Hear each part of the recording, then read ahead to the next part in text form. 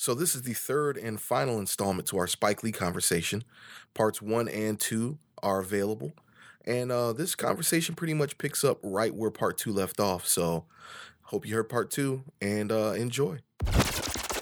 Please be advised, the Kind of Movie Critics podcast may contain spoilers. This includes most of the movies you're going to want to see. This shit also contains profanity, so there's that. Enjoy. All right, so we talked about the statement pieces in Spike Lee's career. We talked about the Black Experience commentary in Spike Lee's career. The great Spike Lee. I'm sorry, I need to proceed that. The great Spike Lee here. Let's jump into his documentary work, man. And I think his documentary work has this texture that's almost just as comprehensive as his films. Like even the subjects that he chooses to do documentaries on. He seems to be pretty selective and pretty specific, and I mean, like any filmmaker, but even his documentaries follow his brand, is what I'm trying to say. Mm-hmm. So we've got in his documentary films, Four Little Girls, which is about the Alabama church bombing. That was a catalyst for the marches. Yeah, the marches. Yep. Mm-hmm. And then we have When the Levees Broke, which is about Hurricane Katrina. Mm-hmm. And then If God Is Willing and the Creek Don't Rise, which is apparently the second. This is a companion piece. Yeah, it's the companion piece to When the Levees Broke. And then Bad 25, which I actually didn't know anything about. Did you watch it, though? No, I haven't watched Bad 25. Suck. Is that Michael Jackson? Yeah, it's about the 25th anniversary of the Bad album. Yeah, I didn't watch that. It came on ABC. You guys are horrible. I need to see that. Now, I watched the Journey from Motown to Off the Wall. Well, we'll just talk about Michael Jackson documentary. Yeah, man, which I really like that one. The Journey from Motown to Off. Learned some really cool things about Michael Jackson, man. Like, me and Marcus talked about this. There is a part in that Michael Jackson, the Journey from Motown to Off the Wall, where they talk about a letter that Michael Jackson wrote to, I want to say, the rest of his family, where he was basically like, I think when he started hitting the stride musically and he started understanding the construct of what it takes to be an artist, he wrote a letter basically saying, I want to be the biggest star in the world. I want to it was a moment that like you never think that a mogul like Michael Jackson will have, which is he wasn't that mogul yet, but he visualized it and he claimed it. He claimed it. He wrote it down in a letter. It's the equivalent of a vision board. Mm-hmm. You know what I'm saying? He wrote it down. He sent it to somebody. He put it out there in the world. And that's exactly what the hell happened. But I just felt like that was a real humility moment because we're talking about a Michael Jackson who had not hit that stride. I mean, he was definitely revered, in the world, and he had his position, but he wasn't the great Michael Jackson that he died being. You know what I'm saying? So I thought that was a really good moment in the Journey from Motown documentary. But I don't know. That was me going off on a wild tangent. I don't think that's a wild tangent. Yeah. Being that I'm the only one that's seen Bad 25, we can't really banter about it. And I haven't seen that one either. But I felt like him capturing Michael Jackson's vision for that album and talking to all the people around him and how they all contributed to it and seeing where things came from. So like, fun story. I had no idea who Annie was in Smooth Criminal and learned that she was a CPR dummy. And as part of them teaching CPR, they tell you to ask the person, are they okay? Oh, that's dope. And so the CPR dummy's name was Annie, and he's, Annie, are you okay? So I'm full of fun facts. He wrote that? Annie, are you okay? Yeah. See, I didn't know he wrote a lot of his music. Would you tell us that you're okay? Wow, that's kind of weird though. You're singing to a CPR doll. I think it's one of those fun things that I've heard a fun story about. What is the song with Gwen Stefani that Pharrell produced? Holla Back Girl. Yeah. I've heard a fun story about where the hell that came from that I'll tell you off mic. But like musicians do shit like that all the time, where it's a fun Easter egg for them. But sometimes it just sounds cool. Yeah, sometimes it's like you don't gotta. Okay. You don't have to know what I'm talking about. I know what I'm talking about. It's my favorite music video of all time. Smooth Criminal? Yeah, I love it. It's the reason why I got into like music videos. Smooth Criminal? Yeah.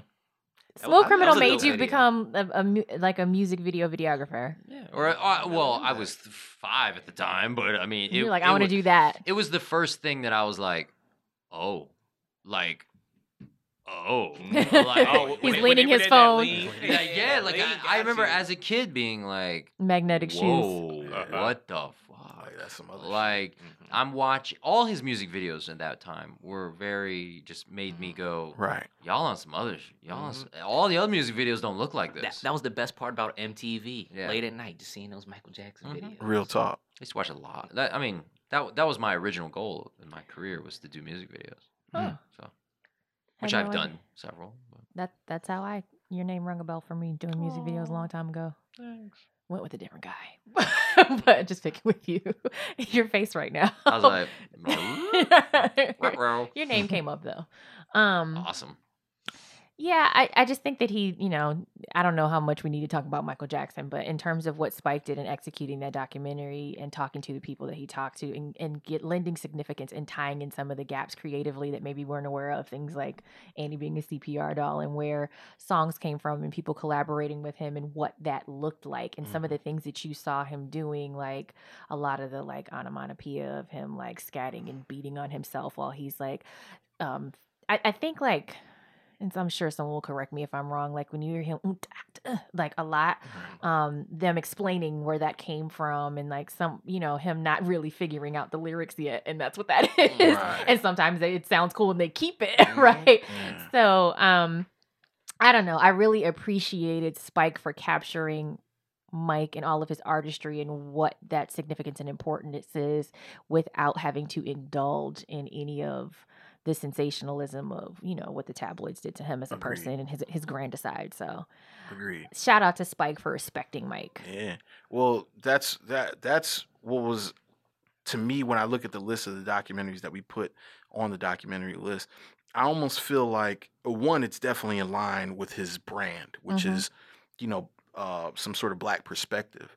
And I would go as far as to say that he probably chooses these because he's legitimately interested in them. I know that sounds stupid to say.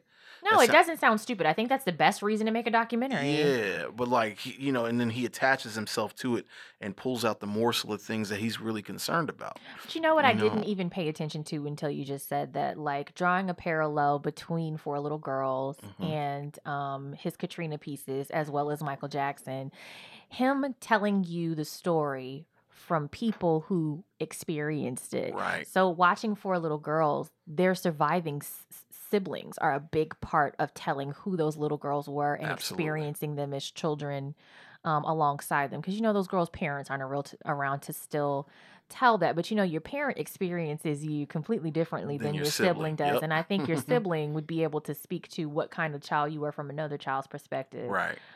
Without the formalities of having to be respectful like you are with an adult. You get into Absolutely. your basis self. And the same thing with the creatives in the Michael Jackson documentary, the people being there with him who experienced it with him and not talking about it from an abstract, like theoretical perspective. They were in it, experiencing it.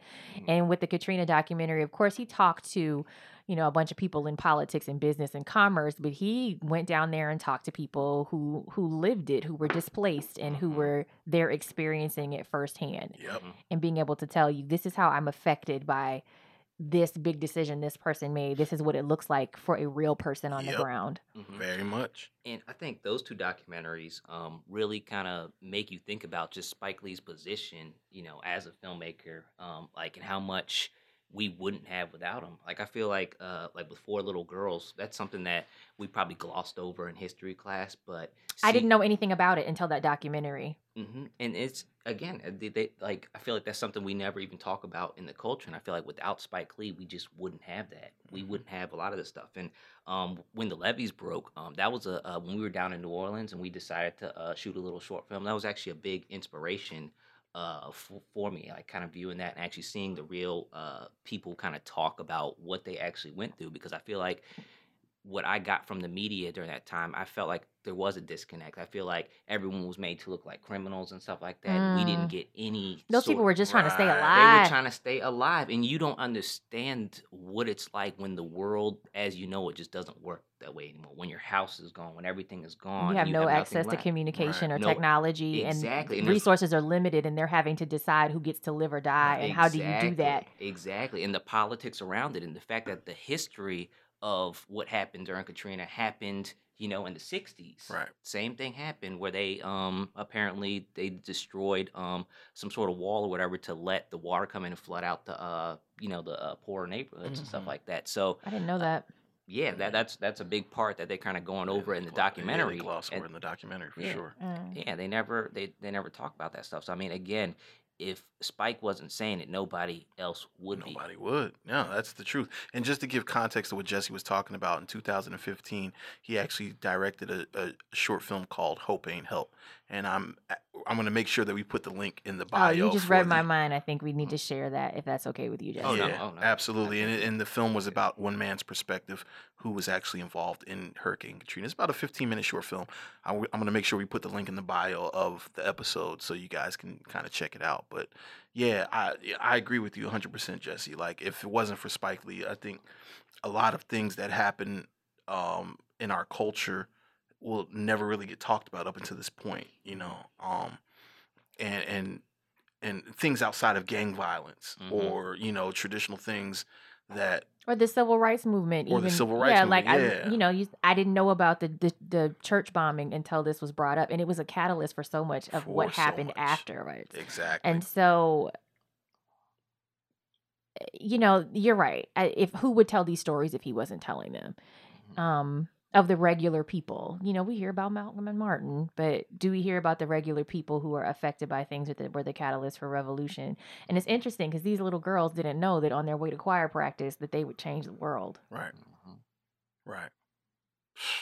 It's amazing, man. It stops me in my tracks, man, because if we're not doing this kind of thing as filmmakers, as an artist, if you're not really tapping into the tapestry of history Mhm. for your own culture, at some point, what are you really doing? But I mean, I feel like we're at a point now where it's kind of hard for us because there isn't a lot of history out there. Like if Spike Lee's the only one making movies about the Black historical experience and stuff like that, we have that to draw from. But what else do we have? It's not in abundance, and I feel like that's I kind think of a it. problem. I think it is. I think it is too. yeah, I it's just in think we don't know where abundance. to look for it, or some of us maybe don't Yeah. even care. Henry Louis Gates is out there telling us about ourselves from inception. Shout Mhm. out to him. He has a documentary coming out at the end of the month that I Mhm. can't wait for. But I think that people don't care. Well, I think that it's just submissed within mainstream It's culture. not Like, uplifted. It's not yeah. easily accessible. It's not promoted. But you understand that that's like not seeking it out is part of the systemic sort of like submersion. You understand what I'm saying? Like, Mm. you have to, Young Leezy gave the best point. You got to go and talk to people. Mhm. There's stories like The Move tragedy I had no idea about until I watched the Mamiya documentary, and then I was like, whoa. That happened in my mom's neighborhood. It happened Mhm. in my lifetime. Like, what Yeah. was that, 1987? Right. 86, I 87? thought it was in 70. No. It was in the 80s when they Yes. bombed the Osage That was in Avenue. that was Mhm. 86, 87. I had Mhm. no idea. I'd love to Mhm. sit down and talk to your mom. Right. Mhm. Real But talk. like, those types of things, like no one's talking about the Move tragedy in your history class. They're like not telling you about the police bombing a house and then like burning down an entire neighborhood in Philly in the 80s. in the 80s, that's And when I crazy. asked my mom about it, she was like, that was very much what it was like to be a Black person in this country at the time. And I was like, this was not the 60s this happened. Right. It's the This- 80s. I was alive. Yeah.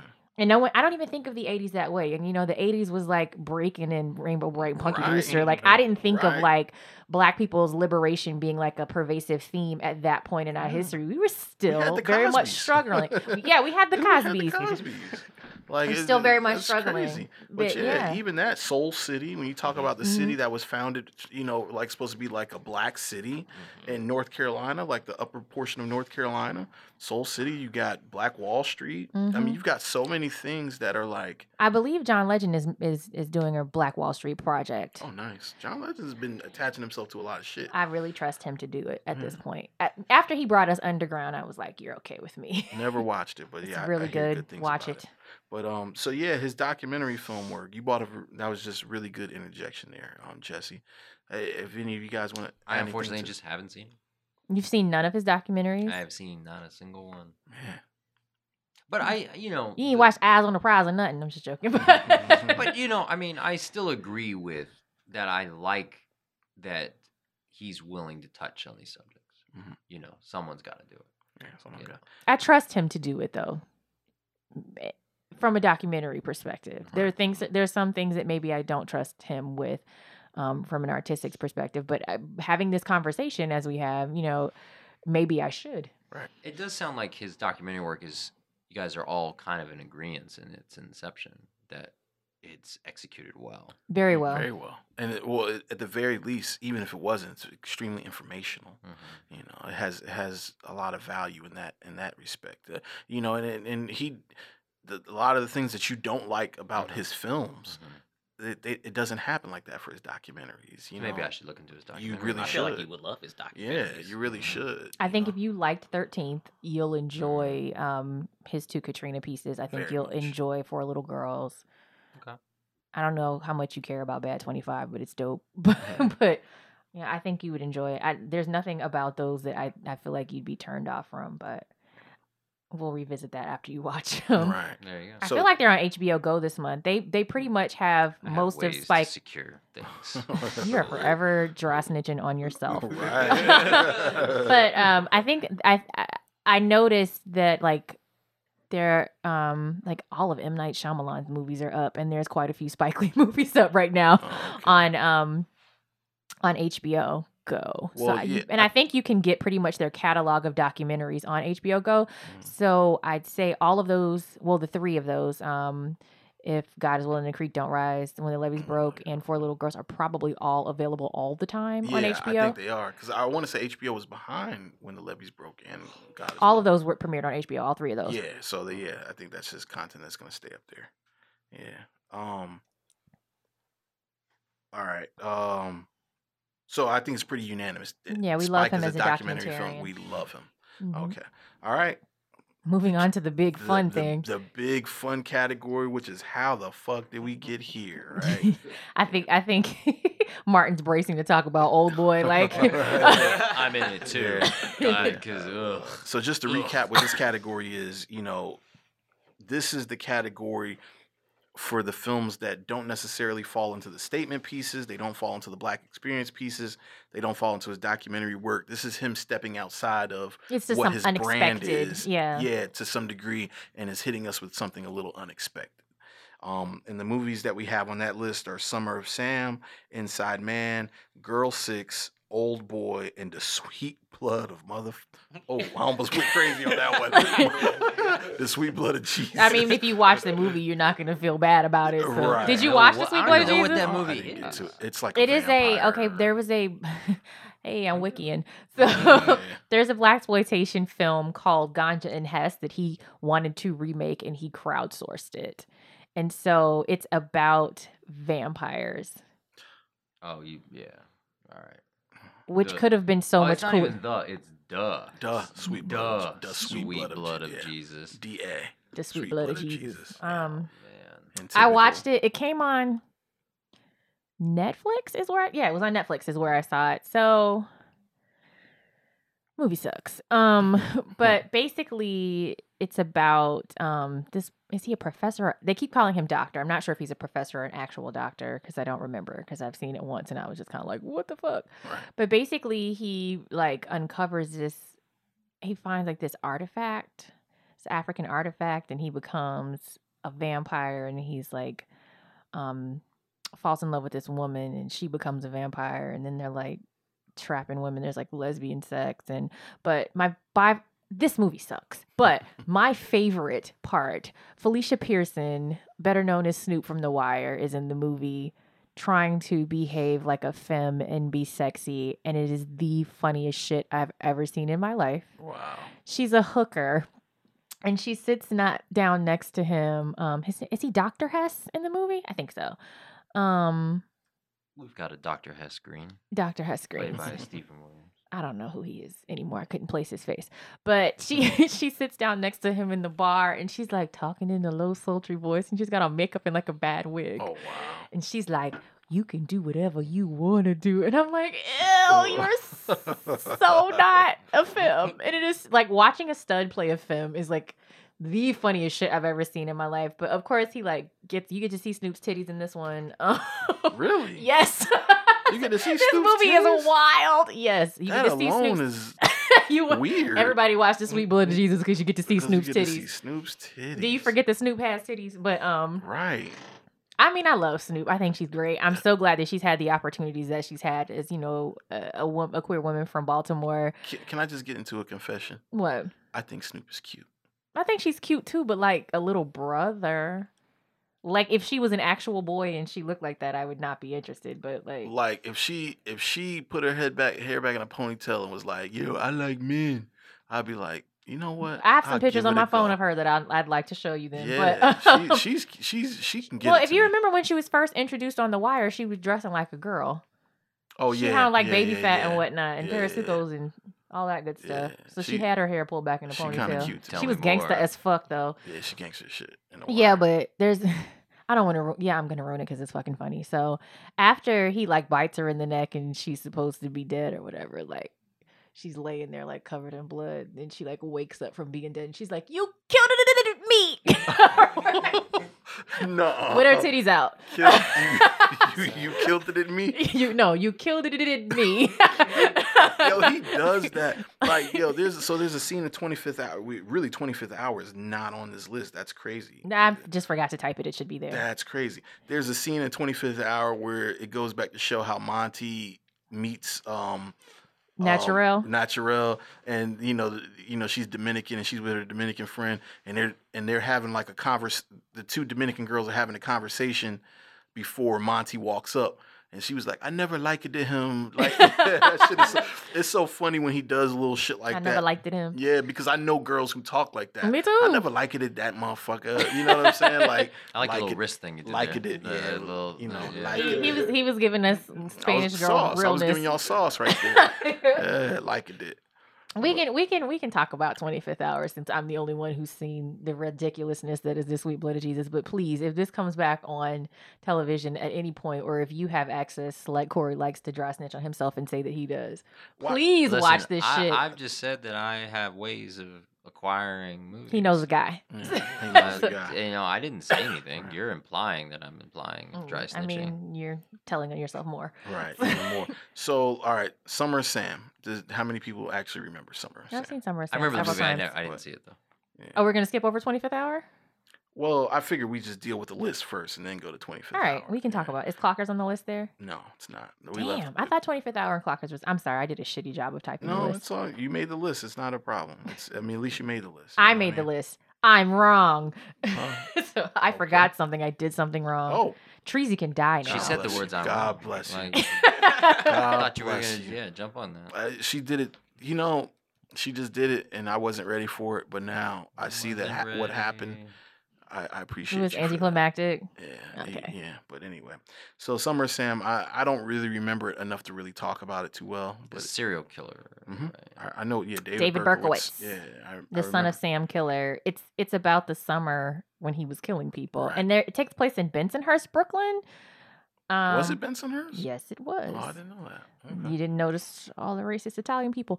I mean, that's like anywhere in New York, though. Let's keep it 100. Bensonhurst is like that's what it was Specifically. known for during that time Right. frame of just being like a really racist Italian neighborhood.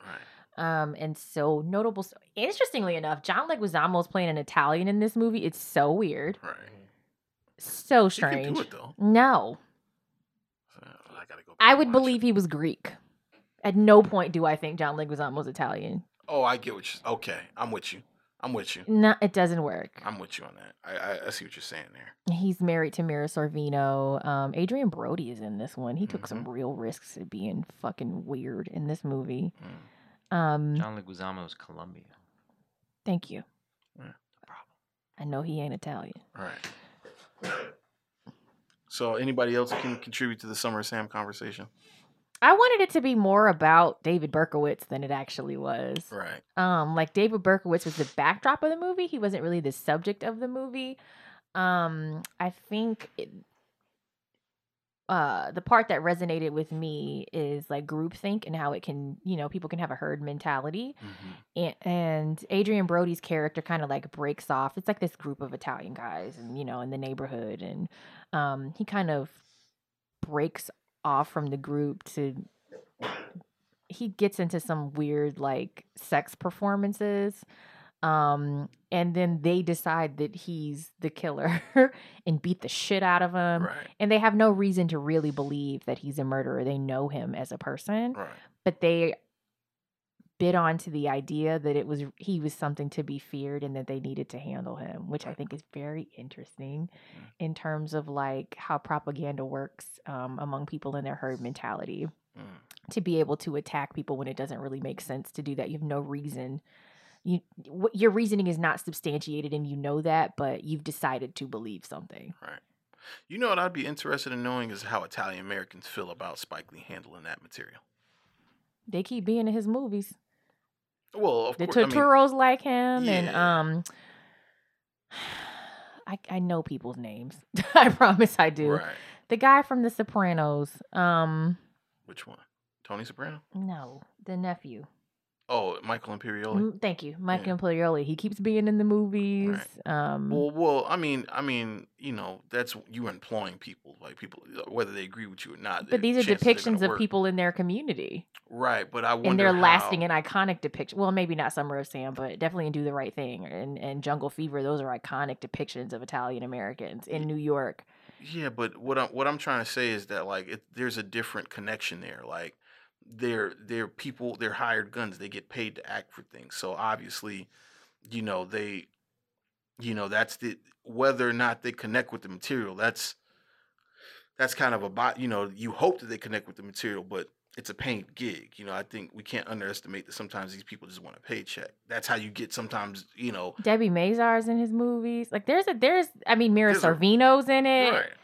But you're not really disproving what I'm saying. That's I'm not trying to number one, but disprove what you're saying. I'm just saying like I'm just talking about the Italian actors that he has in his movies are not like bullshit Italian actors. They're working Italian actors that don't have to do his movies to get a check, if we're being realistic. See, I don't know. I think it's They work in their own movies. Like Italian Americans have a genre of movies and they're pretty successful.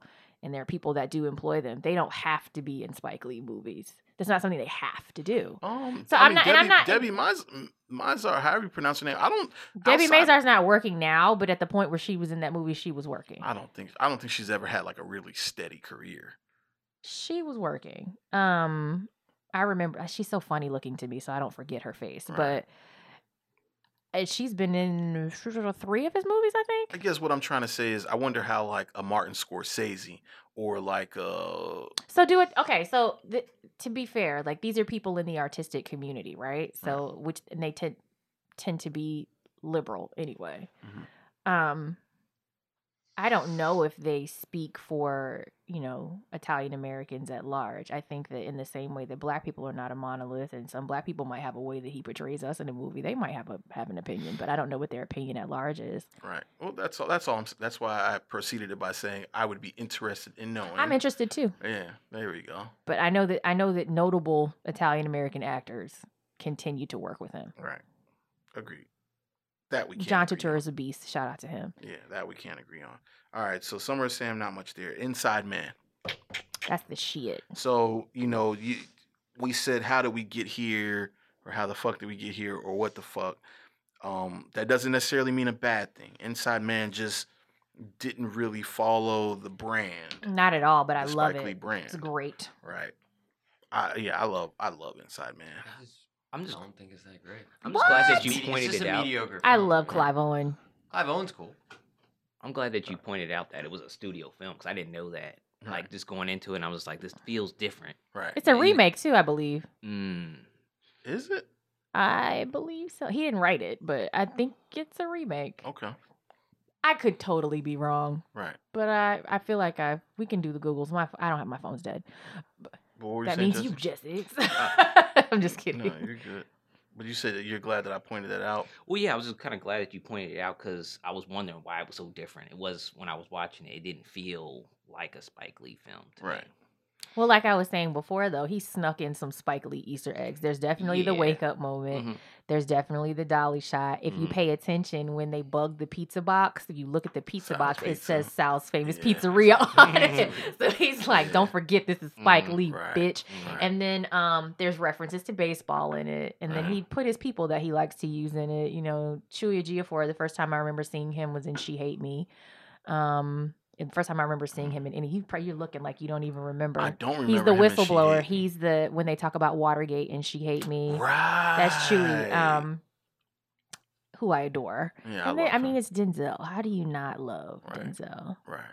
I feel like the cinematography and I feel like his use of score is very unique as well. Like Did Terrence Blanchard I don't know. score that movie? Also? I don't know. Google it. But it has that, it has that like real proud like New York American feel, like with the big horn sections. The big horn. I want to say it's Terrence Blanchard. That's Possibly. typically who he's been using. Possibly. Yeah. Possibly there. But yeah, I could tell from the cinematography that, it was, that was the connection for me. Like the cinematography is really Spike Lee-esque, even though I think he was using who Aronofsky uses for that film. I think he's a Filipino dude. What is his name? Yeah, he did Iron Man. Yeah, he did Iron Man. And I really like him, so I'm really mad that I can't remember Matthew his name. Libatique. Yeah, Libatique. Yep. Now you know how I feel. Yeah, Libatique. Yep. He used Libatique in that one. Oh, I wasn't gonna say anything. You don't have an opinion about Inside Man? I mean, it's cool, but it's not really like a traditional Spike Lee film. It's like he's a director for hire. But I mean, like he's I just like what taking he over did for though. Another director. I'm with you. Like it just didn't do anything for me. Like I just I watched mean, I it liked and was it. like, It was a cool movie to watch. But yeah, I don't really like. exactly. It was just I I don't- watched it and I was don't was watch done it, with and it doesn't really add to Spike Lee's filmography or add to his modus operandi, like who he is. It doesn't really add to it. It's just like, okay, he could do a studio film and execute it well. But I think that matters to say that Yeah. he's not a one-trick pony. Right. To say that I can do a studio film and I can direct something that I didn't write and it still be discrediting decent. it. It just didn't blow me away. Like I I really liked it. Yeah, me too. it just didn't do much for me. All right, so let's go ahead and segue into Old Boy because I know you've been itching to do it. That shit caught me completely off guard. Yeah. We spoke earlier, and I'm not gonna go down the road that some movies don't deserve remakes because that's an argument that'll never end. But it's just literally a remake. I don't know. Like I mean, We do that with like Asian cinema though. We Yeah, I mean, don't I bring was- any creativity to it. I was a big fan of the original, and you just remade it. Like so when I watched it, I just was like, cool. I just watched the same movie that I've already watched. It's not exactly the same, but it It's follows it. virtually the same film. So Yeah. there's a white guy in the lead. Like, I mean, the ironic part is I thought Josh Brolin did a good job. I actually thought he did a good job of being that character. But then, and then the big twist is the same thing. Like, it's, Did you want it to be something else? Yeah, Because it I was an wanted American you to be- version? I think in interviews they said it was going to be something else. Like they misled us to think it was going to be like a different twist for just to get people who watched the original to watch the new one. When did it come on your radar though? Were you like aware of it before it came out? Because I promise you, I put in Spike Lee on Netflix to see what Spike Lee movies were there, and that one popped up, and I was like, "Oh, I've never seen this before. I've never yeah. heard of this before." No, Spielberg was yeah, attached 'cause for Spielberg many, was many attached to years it. to remake it. Spielberg. I wouldn't say many, many years. There's not that At least, long of a like, period I remember us between the two talking movies. about it in like 07, 08. Because remember When did Old Boy Gene- come out? Remember Gene? He's all Asian all day. Yeah, you're right. Yep. That was at the Ghent living room. So You're right. You're actually very, very right. Yeah, I remember having the feeling then when I saw Spielberg was Mhm. attached to it. I remember saying to myself, like, we legit do not need an American Old Boy. it does go down. This is one of the few times I'm thinking like this movie didn't need to be remade. It There's just just didn't so need to be many lanes that just led to its failure. Right. You Well, know, here's okay. So Martin's previously made the comment that we need to watch more foreign films, and I am the reason you have an American Old Boy because I don't want to fucking read subtitles, and if you're not gonna No. dub that shit in English, I ain't watching it. So like that is the reason that we get those. We have all of our horror films at this point are remake of like Asian horror films, poorly executed, for an American audience, and I feel like it's for that reason. And a lot of them don't, like you said, it's exactly the same thing. What's like One Missed Call? I watched that. I guess is that a Korean movie? I watched the dubbed version of that one. Mhm. And then like the American version, like all of the death scenes are exactly the freaking. They didn't do anything differently other than put white people in it. Right. I mean, but we are biased. I'd love to talk to someone who never saw the original because I've not seen you the never original. saw the original. I've seen parts of it. I was like, oh, it's a remake, but I didn't realize it was a remake of Asian cinema. Well, then, what So- was your opinion in the film? Based on the I fact thought that it was you creepy and weird and what the fuck was happening. But Oh. then once I saw it, made me feel better.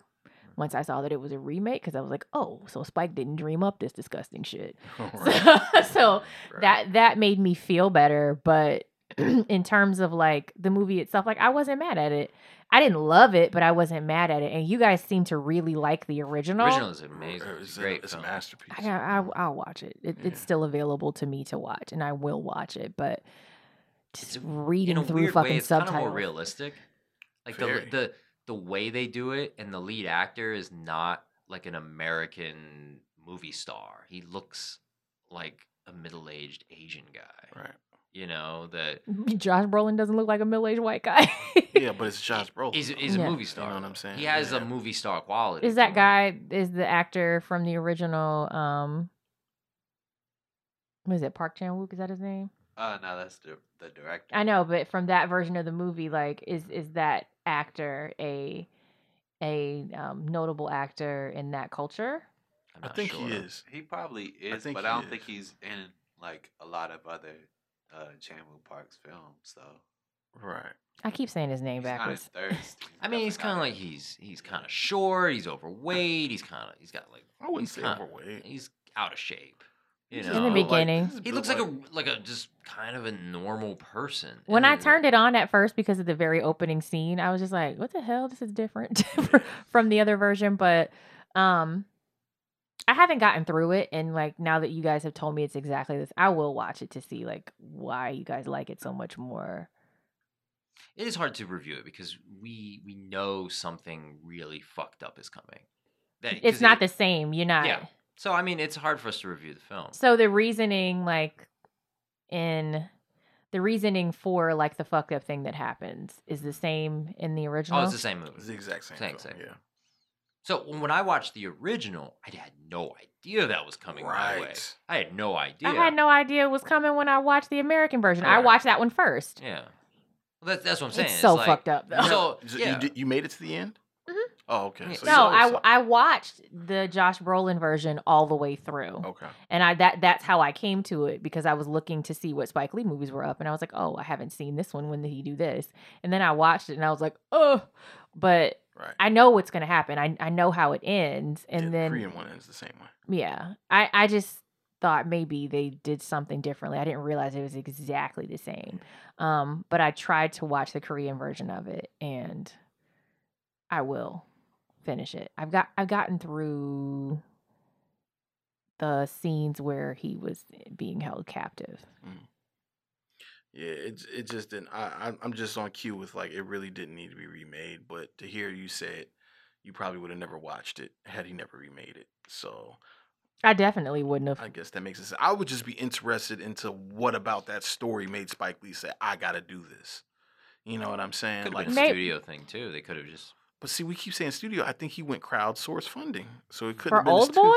Yeah, That didn't look anything like the other shit he's crowdsourced. yeah. But I mean, you know, yeah. I You don't. need to watch The Sweet Blood of Jesus and make a fucking comparison. Oh no, because if it's anything like Red Hook Summer, which I'm sure is probably worse production value than Red Hook It's Summer. not. It's better. Oh, Red Hook Summer was awful. Red Hook Summer is probably the Awful. worst piece of shit I've ever seen in my life. It's worse than the Sweet Blood of Jesus. The people in The Sweet Blood of Jesus can at least they can act. Oh yeah, the acting. Oh my God, was horrible. It was man, Red Hook Summer. Well, that Red Hook really Summer is- is about redemption and like paradigm shifts, but that movie is ass. I want to know who the casting director was for that movie that thought that those children needed to be there. Yeah, I don't want to rip them because they're children, man. I don't want to. They're not kids anymore. How long ago that shit come out? They're yeah, grown but- now. They can handle it. Oh my They God, can man, handle that was. constructive criticism. You know, in the How do world. you become better? Yeah, I mean, well, you know, Clavagene wasn't available. Like, I don't think she was born yet, but she might have been like 2. Red Hook Summer came out. I'm joking. Oh, I'm like, And come those on kids were now. considerably older than she was at that time. that's She's true. probably the age that they were now. Right, that's true. But yeah, that movie was a piece of shit. I will go. Any on of all y'all types seen Red record. Hook Summer? I have not seen Red Hook. So. It's terrible. Nah, I didn't want to watch So, it. so let me tell you, aside from those horrible children not being able to deliver lines, I didn't understand why Mookie and Nola Darling needed to Thank fucking you. show up. Thank you. Another character named Mookie. No, No, it's it's the same Mookie from character. Sal's It's- Famous, yeah. and Nola from but in this movie, Nola is like a church mother now. That's my face. Why are you making that face? When did Red Hook Summer come out?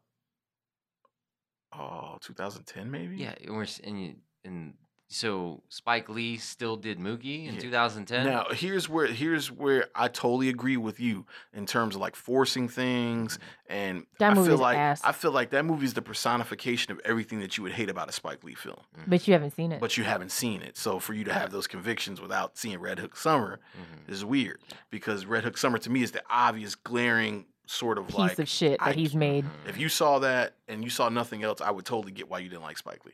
Okay. You know what I'm saying?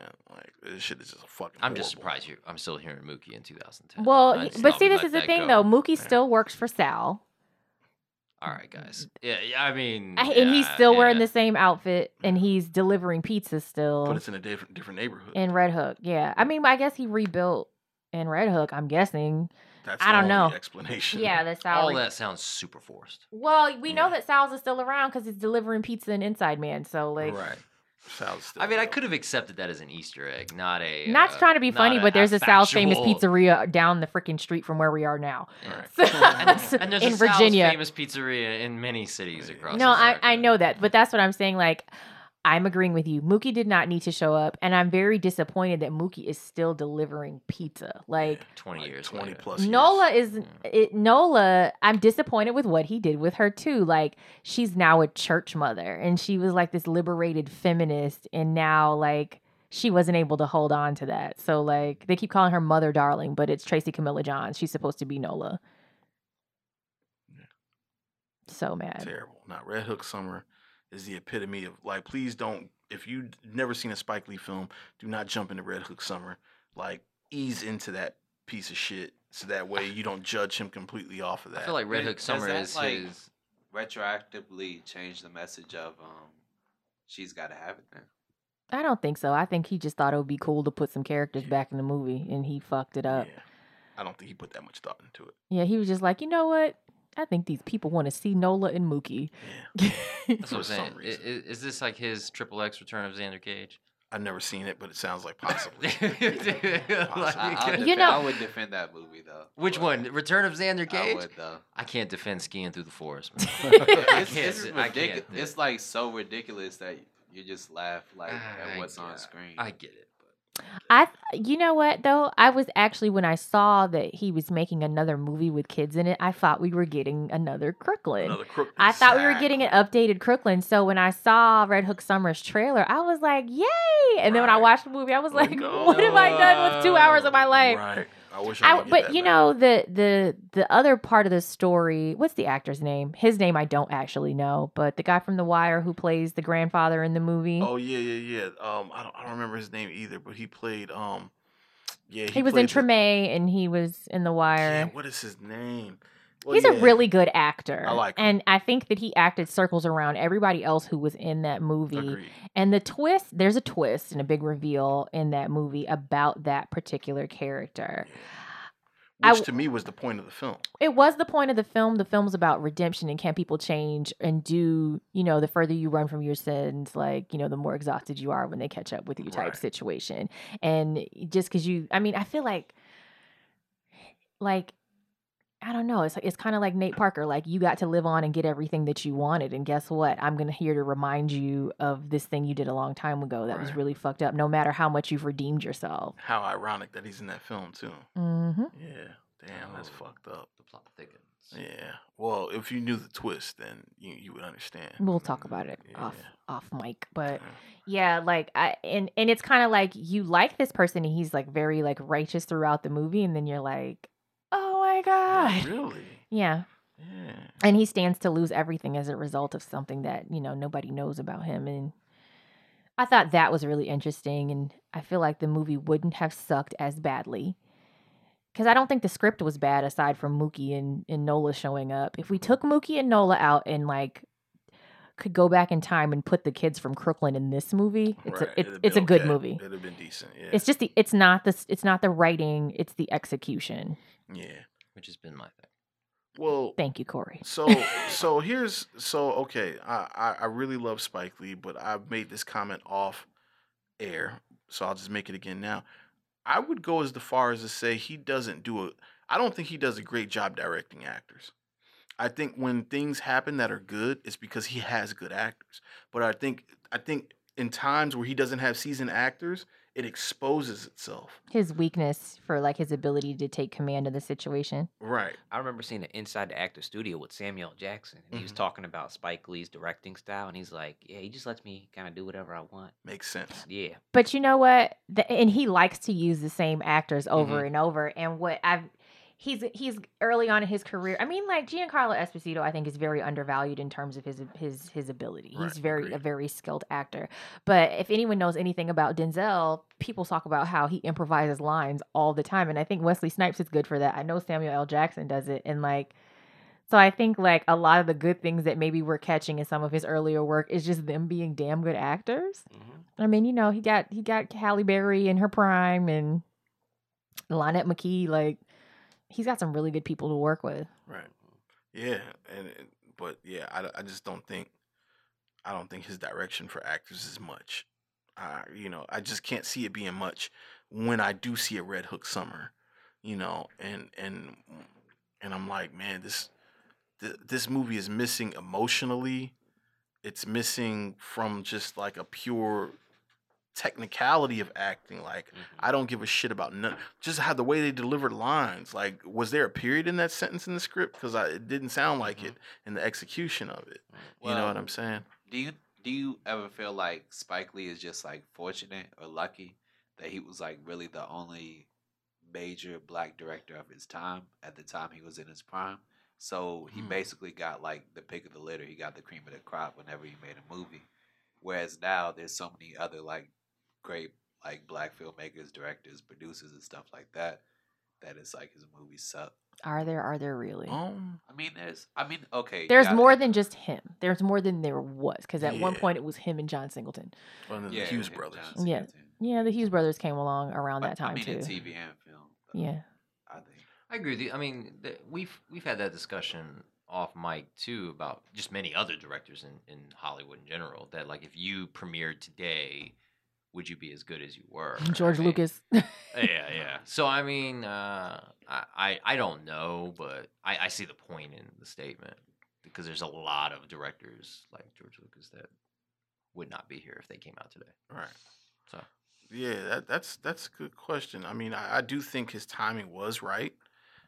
He caught a lot of to people on the uptick too. Yeah, on his career, but I don't think I think if somebody came out and was postured the same way that he was when he came out, it would still resonate. I think it would still resonate. Like, yeah, I think it would, man. I mean, well, I heard stories of like Spike Lee just showing up at a comedy club where like Robin Harris was and be like, "Yo, you want to be in a movie?" And like black people would do that for him like all the time. Like Right. he had that card where it's just like Spike Lee's making a movie, so I'm down. Like Yeah, Robin Harris is funny I as think fuck if, though. I think if somebody came along, like Barry Jenkins, for instance, yeah. right now, I think he could do that. I think he has the potential. I think if somebody got a call from Barry Jenkins tomorrow, I think it would be exciting to them. Whereas before Moonlight, nobody would have given a Yeah, shit. nobody would have cared. But I think because of how that film was constructed and the care in the characters that was given, the care in the look of the film, just the care of the film, I feel like people wouldn't even question it. They would say, "Okay, Barry wants me to be in a film. I really loved Moonlight. let me just go ahead and do the, fall back and let them catch me sort of thing. But you also have to understand a lot of the actors that are big names in Spike Lee movies, he broke their careers. Yeah, he did. Mhm. He broke Samuel L. Jackson's career. I do not remember seeing him in a movie before School Days. I'm sure that he was in them, but I don't remember seeing him in a movie before School Days. And I'd say that his breakout performance for me was his role in Jungle Fever. Right. That's when I was like, whoa, who's this guy? Wait, so Coming to America wasn't his first role? Mm-mm. He had a bigger role in School Days than Coming to America. Yeah. Now he'll be in anything. Well, I mean, he keeps doing Spike films because, they have their relationship. But, he got Denzel on the upswing and Lawrence Fishburne. And, yeah, I mean, A lot of Lawrence people. was in, Wesley. he was in Apocalypse Now. Lawrence Fishburne was? Yeah. Yeah, he was young. He was young. In that. Yeah. Lawrence Fishburne was before seeing, I don't know, he was Cowboy Curtis on Pee-wee's yeah. Playhouse. Oh, yeah. That's what I remember seeing him in before that. Yeah, that's interesting. But yeah, so to answer your question, I think if somebody came along that was postured like that, I think Ava DuVernay's kind of at that space. I think so too. Yeah, where people. Definitely Ryan Coogler. Everybody got a Black Panther right now. Very true. I'm Yeah, so it's excited like- for Black Panther. It's gonna be the blackest, most amazing shit ever. Or it better be, or I'm gonna be so mad. Right. So then the last one on this list before we jump into 25th hour is Girl 6. Jesus, Girl 6. Yeah. So It's been a while Martin since I've keeps seen it. leaning back. Have you seen Girl 6? Nah, I haven't seen it. It's been a long Has time. anyone for seen me. it besides me and you? It's been a long time. Do y'all Not even know what it's about? Nope. Call Girl, right? The No. sex line. Yes. Okay, The- that's what I meant. Call Girl. I'm sorry. a call sex girl line. is completely different I than a phone sex know, operator. Captain Serious, all right. Captain Literal. Yeah, Captain Literal. Yeah. I'm a writer. Anyway, Girl 6 was really the first what the fuck moment I had with Spike. Mm. I have a different appreciation for it. I'm pretty sure he tanked Teresa Randall's career with that movie. Am I wrong though? I think you're right. Who I think is extremely beautiful, by the way. And she's still beautiful. I just know she's just, me and my friend were talking about this earlier today. Like, Teresa Randall is just sitting around waiting for the call for Bad Boys 3. Like, I'm ready. Right. That's funny. She is very beautiful. And honestly, the first time I remember seeing her was Jungle Fever. I thought she was really good in Malcolm X. Mm-hmm. And then we got Girl 6, which has an amazing soundtrack because he likes to work with artists vocally to do like the scores of the movie, which I think is dope. He did that with Jungle Fever. He did it with Stevie Wonder. And he did it with Girl 6. He did it with Prince. And I'm so mad that like Prince was wasted on such a shit movie. But we got How Come You Don't Call Me out of Girl 6, which is an Real amazing talk. song. But basically she's wanting to be an actress. Now, one thing that I do love about this movie is how he has an Easter egg for She's Gotta Have It in it. The monologue that she uses to audition for films is Nola's monologue at the beginning. Oh, I never caught that. Yeah, she does it at the beginning and well, Nola does it at the beginning of She's Gotta Have It, and then Teresa Randall's character does it at the beginning and at the end of Girl 6. But I really like that because, of course, I'm in love with Nola, obviously. But she can't make it as an actress, so to practice and to like build herself some acting chops, she becomes a phone sex operator because that's really what that job is. You're acting, Right. and See, the premise is dope. the premise is dope. She just dives off she falls in love with one of the guys and believes he's gonna come save her, and it doesn't happen. But she's also being stalked, and then she's like, it's very interesting. It doesn't really have a resolution. Right. I do remember that. Like, And that's the okay. one where they keep showing the little girl falling down the elevator shaft. I didn't get that either. Yeah, it's a little too abstract. They have like this, I don't know if y'all remember Baby Jessica, but like they have like, you remember Baby Jessica fell down the well? You don't remember that? Anyway, that's someone asked on, this is a tangent, but someone asked on Facebook, what's the oldest story that you remember making major news? And it was this 18-month-old girl like falling down a well. But anyway, I don't remember and maybe it's not a wink and a nod to baby Jessica, but this little girl falls down a well, not a well, an elevator shaft. Yeah.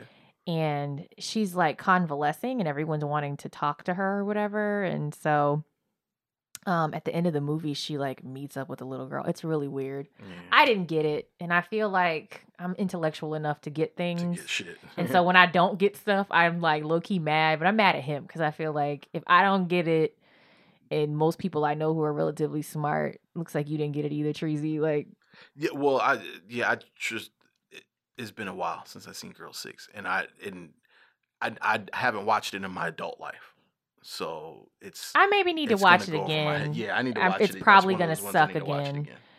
But yeah, like I just didn't. He's in that one too, like briefly. Debbie Mazar is in that one. Naomi Campbell. They all play like sex. Sex Call operators, sex, phone sex, operators. phone sex operators. phone Sex. How many times can I say that? But it is horrible. Yeah. I do remember being confused though, but that could have been just because I was young. So I got that she got lost in what she was doing, and that was never what she intended to do. But like, I just feel like we could have done that a different way. aren't they doing a TV show on Girl 6 now? She's got to have it skin. She's got to have it. Yeah, that's what it is. Yeah. That might I be feel like, interesting. but you know what though? I feel like she's got to have it based on my interpretation of what the film is about. I think it'll work. Right. Yeah, I think that'll actually be pretty good. I wouldn't mind seeing that. HBO don't have a problem working with Spike. Well, Spike, listen, man, Spike is quality. To me, I know his movies don't end up making a lot in box office a lot of times, but to me, he's a very good investment. I feel like he has a built into his contracts because, like I said, he's done quite a few projects with HBO. Like a lot as we were compiling the list for this episode, some that I didn't even realize that he produced or directed. Right. And so I'm thinking that he's like, yeah, I'm going to do this for you. And then you're going to do this for me. So I think he has some pull over there. Yeah, I can see that. So I heard a little rumor too, man, that like for somebody who's worked on a set of his, like a clause in his contracts is like, I think 85% of the crew has to be black or something like that. So like, Oh, wow. yeah. So like, he hires black people, like He black wants to give black gaffers, people an and opportunity. if that's true, I think that's really dope. You know what I'm saying? Well, at the very least, like it gives them the opportunity to have some experience on their resume so they can step onto another set Right. with somebody who's not black. Right. I'm not mad at it. I can see how people would feel it's unfair though. Yeah, I can see that too, but it's his choice. You know what I'm saying? And he chooses to. I mean, He Donald chooses to Glover give kind of out- did the same thing with Atlanta, so Yeah, and I'm definitely not mad at that. So I mean, if I mean, I can't be mad at somebody's choice for what they want to work with. to but- empower black people, I'm not ever mad at that, but I Yeah. definitely can see how somebody else might be. Well, and I can also see how if like Steven Spielberg said, "Oh, I want 85% white people," how that would be a problem in the black community. I can But see his, that but as well. his crew might already be 85% white. Could be, but without him he just saying it he didn't go explicitly. on record saying it. That'd be the But difference. is the effect any different? It's not, but there's an implication of like this is what I Exclusion. yeah. There's a difference between like de facto and de jure. You know what I'm saying? Mhm. So like, that's that. So 25th Hour. That's one of your faves. That It came out of really is, nowhere man. too. That one, because I was like, Yeah. he done made a movie with all white people. It did, but I feel like it was post 9/11, and I really feel like he wanted to talk about 9/11, and he wanted to do it from the standpoint of being a proud New Yorker, and that gave him a platform to do it. And then you spoke something really interesting the other day when we were talking, which is this is sort of the mirror image to Clockers Hmm. to a degree, because Clockers was a lot more kinetic in terms of like its message. Clockers was another one where he banged you in the head with shit that didn't move the story along. But Yes and no, man. Clockers to me is about influence at the core. A dope boy. Of course, they're using Mekhi Phifer as a dope boy, but like there were so many different layers to the story. The biggest plot structure to me though was his influence over Jeter, Mhm. the young kid. You know what I'm Mhm. saying, and like how the young kid really mimicked everything that he was doing. But then and you I had think the, that's a way of like people not understanding like even if when you don't want to be, you're a role you're model. a role model, period. But Mhm. then you have the other storyline of like this murder that he's taken, that people are pinning on him, but it really wasn't him. But the reputation that he has in the hood, it was too believable that it was him, and it was really his brother. You Did know we what know? I'm saying? But did they ever explicitly say that it was his brother though? We find out that it was his brother. I know he influences but he influenced his brother to kill the guy. Well, yeah, he went in there just talking all this shit He about basically told me he was a child molester. he induced it. You know what I'm saying? But his influence again. You know what Mhm. I'm saying? So like Clockers was. But then I feel like when he brings up like you got to buy you some Timmy Hill nigga, which he likes to like use that. I don't know what he got a problem Timmy Hill nigga. with Tommy, but Timmy Hill nigga was a thing in Bamboozled And too. Bamboozled Timmy Hill nigga. But you know him having the kid like I got the new Timmy Hill nigga, and then he's got the kid playing the video game, Right. and then like that mirroring real life and Right, influence. yeah. I really like the use of that dolly shot too. When he's riding the bike and he's got the gun in the paper bag and he kills Clockers is not one of my favorite, but and honestly, I said it was like you know the mirror image in terms of like I didn't want to put it in with the Black experience because it's about this dope boy and Right. his experience as a dope boy. I think that Blackness is a facet of that, but I don't think it's the focus. Right. In the same way that 25th Hour is about a dope boy, It is. but it's being told from the other side of that, someone who's Right. achieved real success, Right. selling dope, but it's a white guy. Yeah. Which was brilliant to me. I mean, And him having to deal with cops, yeah. yeah, him having to deal with cops, black cops at that. Yeah, and which is the opposite of what you see in Clockers. Like Harvey Keitel is being extremely racist and following Mekhi Phifer's character around. Right. But he has a way in 25th Hour especially, man, of taking this guy Monty, who is obviously a good guy, just he's a drug dealer, but albeit he's a all around good dude, you know what I'm saying? And I think that's interesting too, though, because I don't think that what was Mekhi Phifer's character name? Strike? Was it Strike? Strike. Strike. Yeah. I didn't feel like he was a good person. I did. I started. You did. Yeah, I thought that he was a manipulative little fucker, and he fucked up a lot of people's lives because he was manipulative as fuck. Well, yeah, I took it like he was he was kind of a spoiled kid. You know what I'm saying? A spoiled kid that sort of transitioned into this. Because of, I don't know, because influence, because the dude that he was working for, Delroy Lindo's character, you know what I'm saying? Like sometimes the portion that they don't tell you about people that get involved with like these gang activities is they're looking to be influenced by something. And that was a role model to him in the same way that he was to the child. They fall into it, man. And it just, and I feel like it touched on a morsel of that because even though he was a bad guy, Delroy Lindo was even worse bad guy. So, it's kind of like the Kane and O-Dog thing. Like, Kane was a bad motherfucker, but O-Dog made Kane look like John Wayne. You know what I'm saying? O-Dog was a sociopath, but he had some redeeming qualities too. Right. So but yeah, 25th Hour is a good character study to me, man. And then you put it in the confines of his last day as a free man and the desperation that somebody will go through to hang on to every piece of life that he can, you know what I'm saying, and things that he took for granted, the time that he took for granted, he's trying to capitalize on now, seeing situations different now, appreciating people different now. And still being preoccupied with how do I handle life after this 25th hour, and the whole ending to me was so, I loved it. I loved the ending to 25th hour. Was it really happening or was he imagining it? That's the thing. It can go either way. Have you seen it, Corey? I've seen bits and pieces of it, so I admit I haven't really seen it. Yeah. I think it was a way for us to feel better about the situation.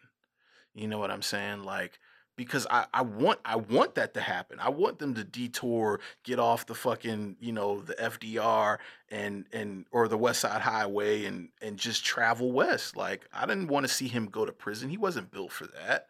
You know what I'm saying? He's not like I don't think he was built for prison. You know what I'm saying? I didn't want to see this guy go to prison like that. Not Do you after feel like watching that his whenever life. you watch movies about dope boys, or you just felt that way about his character? No, because usually I empathize with him. I'm the person that if I was a lawyer, I would totally be like a criminal defense lawyer. lawyer because I see the humanity in people. Do you think that that Spike Lee was trying to prove a point in terms of like over policing, for drug activity in black neighborhoods, and this white guy played by Edward Norton being able to achieve a certain level of success and fly under the radar for the most part because he wasn't black and living in an over policed situation? So I'm like very curious if that was a purposeful choice in terms of telling the story. I think if that was his choice, he didn't really. He didn't beat you in the head with didn't it, beat it but in our I head wonder with if that that. was a conscious choice. Yeah, And I think it's a thing that people don't think about because the images that you see of like a drug dealer is always Mekhi Phifer. You know what I mean? Right. So I like that he's telling the story from another perspective. Be like, these other people are involved too, and at a much higher level in making this amount of money. Right. But we don't necessarily tell those stories. So I think it was genius for him to present it from that perspective. Yeah, I think it's probably one of those things that like he can take credit for now. Like he meant to do it, but it was probably an accident. I don't Not think an it was. accident, but like I don't think the reason why I go as I far think as he say wanted to tell us. I think part of what you said is a motivation, but I think him wanting to tell a story about a dope boy that's white is part of it too. yeah. But that's not all that he was, right? No, yeah, he was definitely more than that. And that's definitely the case in real life with people who are dope boys. That's not Right. all that they are. See, and that to me is like, I mean, we've proven this path of like he beats things in your head when he wants you to get the message, and I totally didn't get that. So I think if that's the case, that was a byproduct. I feel like he. Why you think it's a byproduct just because that's how you experienced it? Well, because I'm Because just I going always off think the too deeply. evidence. Well, no, I'm just going off the evidence. When he has a message, he's not coy about it. Mm. You know what I'm saying? And he was very. It's hard for me to attach to a message with 25th Hour. You know, that message. Mhm. Like, I feel like he just wanted a story that was a good backdrop for 9/11, to talk about 9/11 to some degree.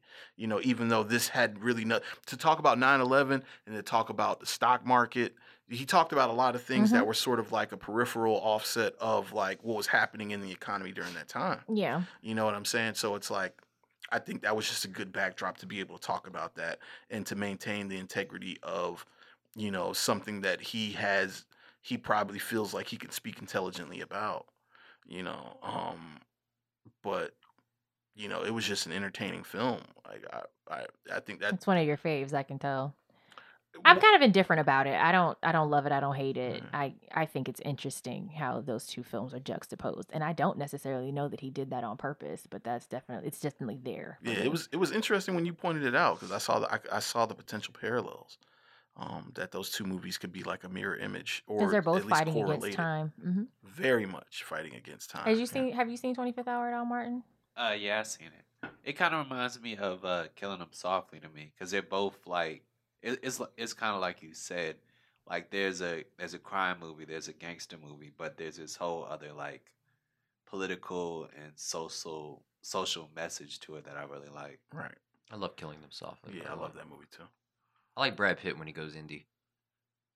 Yeah, Yeah. that's been him here pretty lately though. Well, except for World War Z.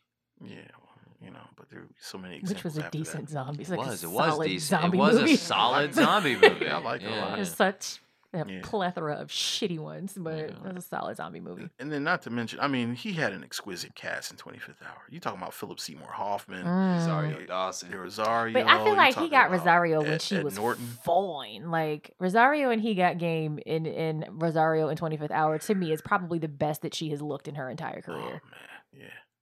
I still like Rosario Dawson. I didn't say you shouldn't, but I'm just saying like in terms of She's aging. And her, you can she see it. is, but Yeah. she's I don't still care. very much a beautiful woman. But I'm saying if we're talking about her at her peak, it's those two films. Yeah. Barry Pepper. Maybe Josie and the Pussycats. I don't know, but Brian Cox. Yeah, he had a mean I forgot cast. about Barry Pepper. Yeah, he I had. just liked him in a weird kind of way. I think we pretty much covered the spectrum of Spike Lee. I think so. So, final thoughts on Spike Lee. I guess I'll go first because everybody knows my position. He is my number one. He's my hero. He's my directing hero. I think he's capable of making like very impactful films, and he's very capable of making shitty films, as we all know. But as a director, I totally think like my life would be a clear distinction of difference if he didn't exist. and you know, my goals and my purpose in life, had he not existed, would not be the same. I'm sure of it. I'm sure of it. So I appreciate him on that level. I appreciate his messages. I appreciate the topics that he touches on. I appreciate his willingness to go places that a lot of people won't. I just don't always like his execution. I think that his execution is shaky, and I think sometimes he gets so focused on the message that he forgets how to make a good film. Fair. I love that he puts like the black experience on film. Like before him, like you really couldn't see the conversations or the everyday stuff that you do on film before. So he really he made you feel like you were a part of something. Like your experience actually mattered, or your experience is just as important as like a Scorsese or like a Spielberg experience too. So I always love that. We didn't get to talk about all his films, but I kind of like Sacrifice City, and I like He Got Game too. Yeah. All right. Well, for me, I mean, I feel like Spike Lee's just like a really important filmmaker, kind of in our generation. I think without his films, I feel like we'd be missing a big part of the Black experience, especially the things he's done with his documentary work. So, you know, my hat's off to him, and you know, I think I just hope he keeps doing what he's doing. I'm still a fan. Still a fan. I want to see him do better though. You know, I want to echo everything that, you know, you guys have said in terms of him bringing attention to Black experiences that are very much a part of our culture that maybe nobody was talking about before. And giving a voice to those things, and, you know, the way we love each other, the way we hate each other, and why, those kinds of things, and how we feel about things, and nobody ever asking us our opinion, and having those kinds of candid conversations on film. I just don't understand what he's doing right now. Yeah, maybe. Go ahead. I don't understand what he's doing right now. I don't understand what's going on with him, but I think that those are the kinds of things as us being like Hollywood outsiders that we wouldn't necessarily know about. Right. I don't know why he's making the choices that he's making, and it's a little sad to see. From where I sit, I think sometimes we just don't get things. Mm-hmm. And I think a lot of people don't get things, and maybe that's what the problem is, but right. I want to see him turn it around. So that concludes our conversation about the great Black American filmmaker Spike Lee. Hopefully these conversations inspired you to go back and watch his films, to review the messages that he left in his films, and to maybe gather the perspective from your perspective from what he was possibly saying. Thank you for listening to these conversations. Please follow us on social media, on Facebook and Instagram at Kinda Movie Critics. That's KINDA Movie Critics. And on Twitter at Kinda Movie Crits, CRITS. And also subscribe to us on iTunes, Google Play, and SoundCloud. And make sure you comment and review us. We really, really, really want to hear what you have to say in reference to the movies, the films, the directors that we speak about, and even how our podcast is performing. We definitely want to hear everything that you have to say. So please comment, subscribe, and follow us on social media, because the conversations continue outside of the podcast. So again, thank you for listening to us. And remember, we call ourselves Kinda Movie Critics because we kinda are and we're kinda not. We're just a bunch of people that like to watch movies. This has been an On Air Network production.